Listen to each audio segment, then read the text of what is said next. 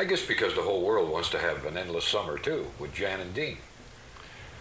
That's nice. That's very, very nicely put.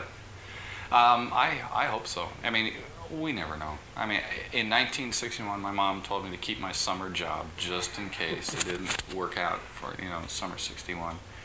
And just about every summer we thought, well, this could be the last summer. Let's enjoy it while it's still here, and, music will be changing fairly soon. Here we are in 1986, still doing the same old stuff. Well, anyway, no, it's really fun. You don't get tired of it, though, because of the response, right? The response is, yeah. If there were just kind of an average response to this, I think I'd stay at home. But there is a real kind of rapport that we seem to have, and audiences get up and dance and interact. I like an audience that interacts. I really don't want to play in front of an audience that just sits there and politely applauds. I mean, that's nice, but I may as well not do it if that's, I want a rock and roll audience. I want them dancing, I want them clapping, and like what we just did, it was really fun. It's a two-way communication. Yeah, it's full participation. Everybody gets involved, and we'll invite people, as you saw Jan pulls people out of, from the audience. Last night we had a couple guys who wanted to hear a song that we hadn't done in 20 years. So we said, we don't know it. I think we know it. We kind of knew parts of it. Right. We said, do you know it? If you want to hear it, you must know it well enough. I said, yeah, we know it. It's like, you get up here then. And these two guys, I thought they wouldn't do it. They came right up. I got them a microphone. I said, now how does this thing go again? I kind of hummed it. Oh yeah, okay. So we kind of basically knew the chords, and they sang it. It's amazing. It's like sharing, it's all a part. It's inner reaction, and that makes it worthwhile. Just to be up there and kind of, listen to this, and we're going to, do our songs, and then we got to get the heck out of here. That's really not fun. A lot of artists do that. So where do we go from here? Are there any more recording sessions in the future, or do you not see that? Recording? Yeah. Work for those buffoons? You must be joking. We've been working for beer companies, and yes. Like this was sponsored by a beer company right here. Once you work for a beer company and you go back to dealing with record company people, it's like you don't want to do it. It's Oxford compared to junior high school, and really it's ludicrous.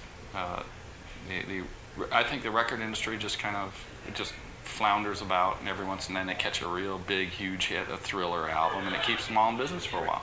But they have no real rhyme or reason or market studies or anything. They just throw stuff out there, and if it sticks, fine. If it doesn't, I think that's fine for a young person. But at this point in our careers, I don't want to do that. I'd rather do these kinds of things, have instant gratification, go home and play in the garden. I don't want to go in a cold studio and pour out my creative energies and then hand it to somebody and it disappears. When I was in the graphics business, I used to do album covers for a lot of groups. I did about 400 album covers, I guess.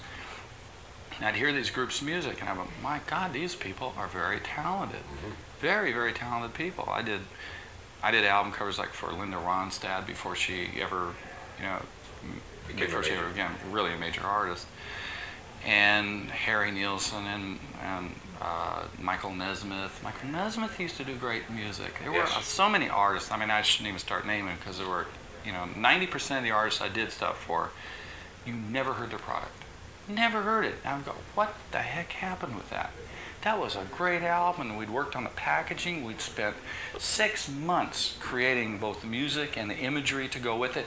You hand it to the company, and they'd be going, oh, that's really very nice. Oh, we got a convention. We're going to go. The convention starts tomorrow, and we'll be back in a couple weeks. Then they go off to a convention. Then they come back, and their minds will still be at the convention. And you literally lose a record because of a convention, because of some lawsuit that was going on, some other record that was on the charts, and you were all trying to concentrate on anything. They get distracted. They took the fun out of it. They made it a big business.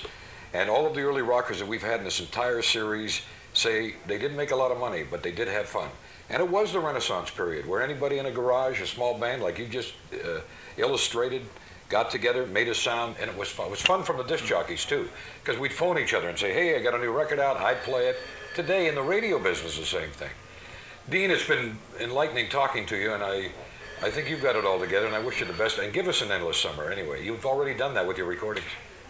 I hope to.